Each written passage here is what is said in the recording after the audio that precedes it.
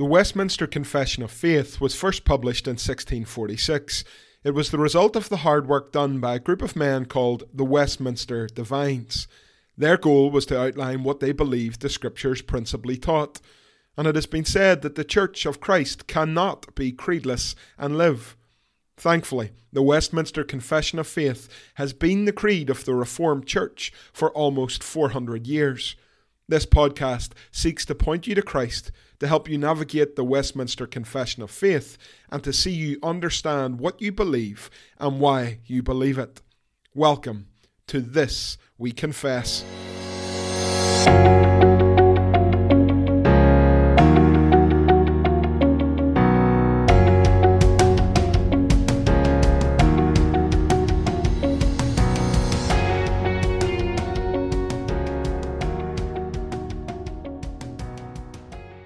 The Westminster Confession of Faith, Chapter 8, of Christ the Mediator, Paragraph 8.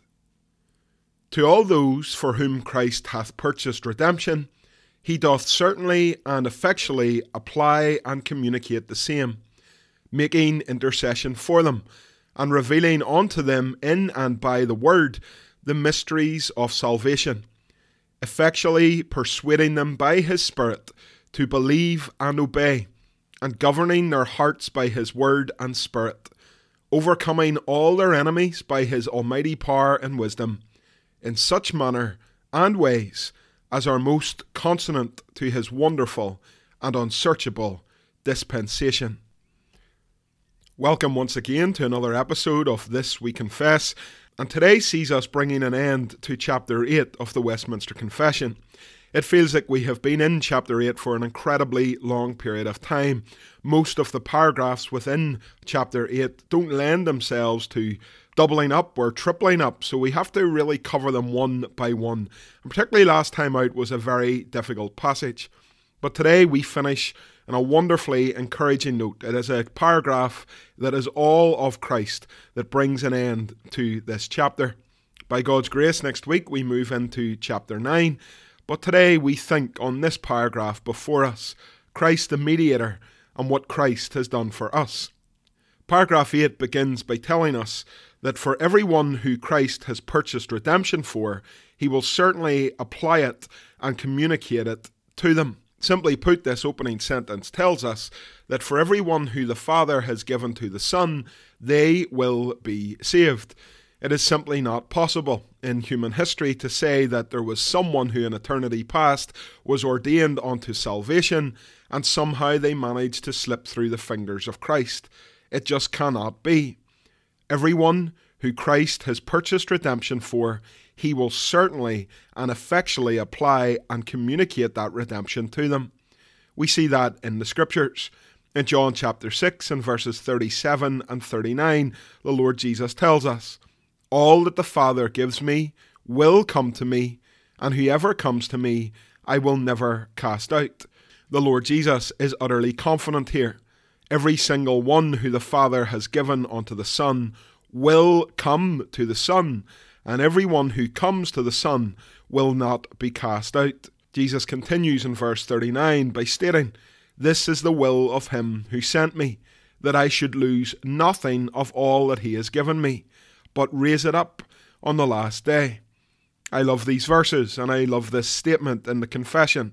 It gives us absolute confidence in our evangelism and in our prayers, and in life itself. We can look forward to the final day, knowing that all elected unto salvation in eternity, all given from the Father to the Son, will be saved.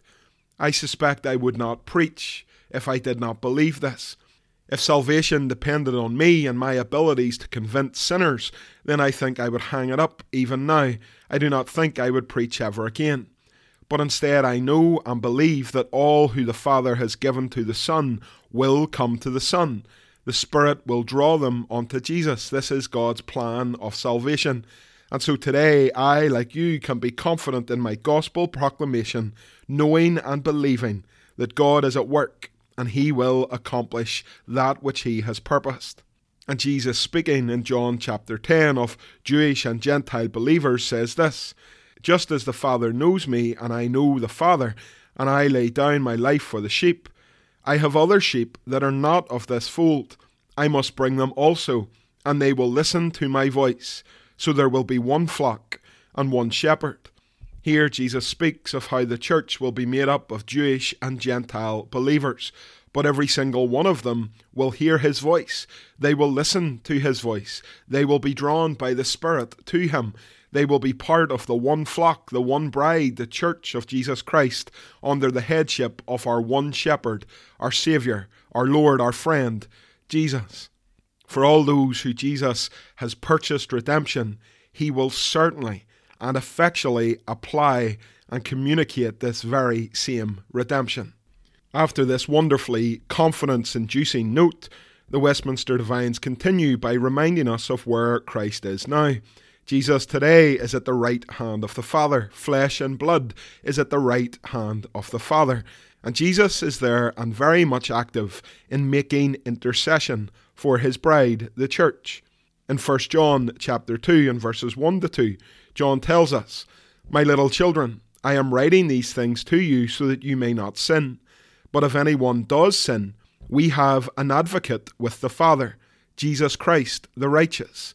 He is the propitiation for our sins, and not for ours only, but also for the sins of the whole world." Here John reminds us that Christ is our advocate. Christ stands for us in the heavenly court. And again, this should produce a wonderfully humble confidence, knowing that if we fall into sin, our advocate stands for us in the heavenly realms. And so says Paul in Romans chapter 8, "Who is to condemn? Christ Jesus is the one who died. More than that, who was raised, who is at the right hand of God, who indeed is interceding for us." As Christians, we often go through periods of time where we really struggle with sin. We repent of it day by day, and yet still the guilt and the shame of it cling so closely to us. We often hear the enemy's accusing tones, telling us that we are unlovable, telling us that we will fall through the fingertips of Christ, telling us that we will never see glory. And yet here the Westminster Divines, pulling from the clear teaching of Scripture, remind us that Christ, our mediator, not only has he accomplished and purchased redemption for us and applied and communicated it to us, but today he makes intercession for us. Now, of course, as John tells us, this is not an excuse to sin. "My little children," he says, "I am writing these things to you so that you may not sin." This is not an excuse to live however we wish, not an excuse to take sin lightly, of course not. But if we do sin, we know that we have an advocate and an intercessor who stands for us. And so Christ intercedes for us, and day by day he reveals to us, in and by his word, the mysteries of salvation. Every single day the Lord Jesus Christ grows us up in the faith. Every single day as we open his word, we read more and more of the mysteries, that which once was hidden but now has been revealed, the mysteries of salvation. Jesus says in John 15 and verses 13 and 15, "Greater love has no one than this, that someone lay down his life for his friends. No longer do I call you servants," says Jesus, "for the servant does not know what his master is doing. But I have called you friends, for all that I have heard from my Father, I have made known to you." Christ, Jesus, our Lord, the Son of God, the Word of God, has revealed unto us the mysteries of salvation. Paul tells us this as well in Ephesians chapter 1, verses 7 to 9. "In Christ," writes Paul, "we have redemption through his blood, the forgiveness of our trespasses, according to the riches of his grace, which he lavished upon us in all wisdom and insight, making known to us the mystery of his will, according to his purpose, which he set forth in Christ." Once more, in Christ, the mysteries of salvation have been revealed unto us. And Jesus says this in John 17 and verse 6. "I have manifested your name to the people whom you gave me out of the world. Yours they were, and you gave them to me, and they have kept your word." Jesus has spoken to us. And today, if we want to know him more, we can read his word. Today, if we desire growth in the Christian life, we can read his word. And so truly today we are a blessed people. The Christian is not on some lifelong quest to discover hidden knowledge and mysteries. The Christian does not need to climb mountains and to go through chores and trials to reach a higher level of spiritual knowledge. Jesus has revealed to us in and by the Word the mysteries of salvation. And in the 66 books of the Word of God, we have absolutely everything we need. We need no new revelation. We do not need to depend on dreams or visions or any of those extra things which so many in the church today put emphasis in. No, Christ has spoken. Christ has revealed unto us who he is and what he has done. He has told us of his intercession. He has spoken to us of how the Father has given the people unto the Son. The Word of God has told us how Christ has purchased redemption for those people and how he applies it and communicates it to us. Jesus, our mediator, has revealed unto us in and by his Word the mystery of salvation. And so this in itself should encourage us more and more to be knee-deep in the Word, never feeling that we have mastered it, never feeling that we have graduated from it and can move on to something new, but being men and women who love the Lord and therefore love his Word. And as this paragraph continues, we are told that Christ effectively persuades us by his Spirit to believe and obey, and he governs our hearts by his Word and by his Spirit. Here we see that salvation is all of God, and that salvation is a work, therefore, of our triune God. We have heard already that the Father gives to the Son, and the Son lays down his life for those the Father has given him. Here we see the work of the Holy Spirit in salvation, the third person of the Trinity. The Holy Spirit is the one who effectually persuades the elect to believe and to obey. Jesus tells us in John 14 and verse 26, "The Helper, the Holy Spirit, whom the Father will send in my name, he will teach you all things and bring to your remembrance all that I have said to you." The Holy Spirit is active in the Christian's life from start to finish. The Holy Spirit is the one who causes us to be born again and who enables us to believe in Christ as he is offered in the gospel. The Holy Spirit, therefore, is the one who effectually persuades us to believe and to obey.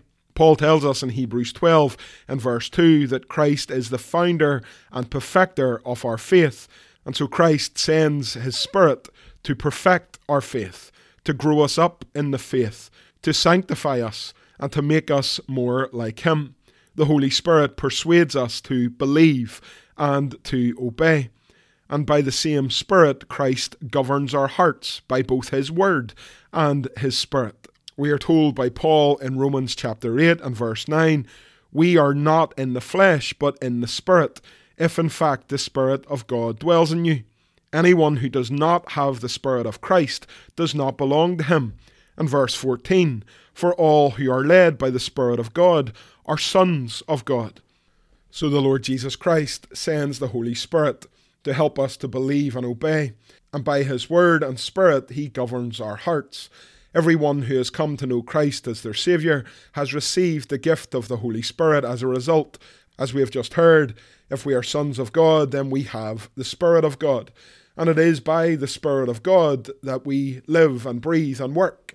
Paul says in Romans chapter 15 and verse 18, "I will not venture to speak of anything except what Christ has accomplished through me to bring the Gentiles to obedience. By word and deed," he says, "by the power of signs and wonders, by the power of the Spirit of God." Paul was under no illusions that it was not down to him that this work was accomplished, but having been brought to saving faith in Christ by a work of the Holy Spirit, having been enabled to believe and obey, and now living a life where his heart was governed by Christ's Word and by Christ's Spirit, Paul gave all the credit to any work to the Lord God Almighty. "Christ has accomplished this through me," says Paul, "by word and deed, by the power of signs and wonders which the apostles were equipped with to show the authenticity of their message, and by the power of the Spirit of God," says the apostle. The Christian life is one where we are to keep in step with the Holy Spirit. The Christian life is one where anything we do for the cause of the gospel is done in the power of the Holy Spirit. The Christian life is one where we can look for and expect growth as the Spirit governs our hearts and leads us to Christ and shows us more of Jesus in the Word every single day. No wonder the Lord prayed in John 17 and verse 17, "Sanctify them, sanctify my children in the truth. Your word is truth." Every single day we are being sanctified by the Word and by the Spirit as we are growing up in the faith and made more like Christ. And as this paragraph comes to a close, the Westminster Divines tell us that Christ also is actively overcoming all our enemies by his almighty power and wisdom. They use a lovely phrase to describe this. They say that he does this in such manner and ways as are most consonant to his wonderful and unsearchable dispensation. This simply means that Christ overcomes our enemies in ways that are in agreement or are consonant with his wonderful and unsearchable plan or his wonderful and unsearchable dispensation. Christ overcomes our enemies according to his ways, according to his plan, and in agreement with that eternal and divine plan. This is a great comfort that the Lord Jesus Christ today is actively defending us against our enemies. Today our mediator is an active mediator, and today he is reigning. Paul writes in 1 Corinthians chapter 15 and verse 25, he must reign until he has put all his enemies under his feet. And indeed, says Paul, the last enemy to be destroyed is death. Christ is reigning and actively waging war against our enemies. The victory has already been guaranteed. The fatal and decisive blow was struck at Calvary. But Christ continues to wage war against Satan, who roars against the church because his time is short, and Christ is winning this war. At times it may not seem like it. At times it might appear that the church is on the back foot. But Christ is active, and he is overcoming all our enemies by his almighty power and wisdom. His plan is being worked out, and he must and will reign until all his enemies are under his feet, and the last enemy, that is death, will be destroyed. Jesus gives us words of confidence in this. In Malachi chapter 4 and verse 2 to 3, we read, "For you who fear my name, the Son of Righteousness shall rise with healing in its wings. You shall go out leaping like calves from the stall, and you shall tread down the wicked, for they will be ashes under the soles of your feet on the day when I act, says the Lord of hosts." Today we can be confident that even if it feels like the church is losing, the opposite is true. Our Saviour, Jesus, is victorious. He is working out his plan and his sovereign purposes. He is bringing salvation to bear in the lives of millions all throughout this world and all throughout human history. And Christ's enemies and ours will ultimately be overcome. Paul tells us in Colossians 2 and 15, Christ disarmed the rulers and authorities and put them to open shame by triumphing over them. And the word of prophecy in Psalm 110 verse 1 tells us, "The Lord says to my Lord, sit at my right hand until I make your enemies your footstool." Today we are in this period of history where this is being worked out, where Christ, our mediator, is at the right hand of the Father, and he will remain there until all of his enemies are his footstool. Until we get to that day, there may be tough times ahead, and there may be periods of history that the church is truly in the darkness of the valley. But one day we will come out of that valley, and the sun of righteousness will dawn upon us. Today, this paragraph does not strike fear into our hearts, but instead confidence. As this chapter comes to a close, it is worth going back to paragraph 1 and reading all the way through. I love this chapter. I love what it tells us of Jesus. I love how it helps us to speak of Jesus. And I love that it feeds our faith. And as we know, faith is a receiving and a resting in Christ as he is offered in the gospel. And so I do not know what time you're listening to this. Perhaps it is first thing in the morning on your way to work, Or perhaps it is as you climb into your bed and you're listening on your headphones as your loved one sleeps beside you. But friends, whenever you listen to this podcast and these paragraphs in particular, rest in Christ, because our great mediator is the one who has purchased redemption for us. He has applied it and communicated it to us. He intercedes for us and speaks to us daily by His word. He is the one who has gifted the Holy Spirit to us, who leads us and persuades us and governs us and points us to Jesus. And our great mediator, Christ, is the one who today is actively at work and is overcoming our enemies by His almighty power and wisdom. My friends, my brothers and sisters, in Christ we have absolutely nothing to fear. And in Christ this day we can rest, for we have one who is for us, called Christ the King. As always, in closing, we have some questions for you. Question 1. Is it possible for the Father to give someone to the Son and then for that individual to be lost? Question 2. Why should the believer have no regard for Satan's barbs and accusations? Question 3. In the Bible, a mystery is something that once was hidden but has now been revealed. What mystery has Christ revealed, and how did He reveal it? Question 4. True or false? Only some Christians have the Holy Spirit. And question 5. Our mediator is an active mediator. How is He active today? That's all for today. As always, my name is Scott Woodburn, and until next time, this we confess.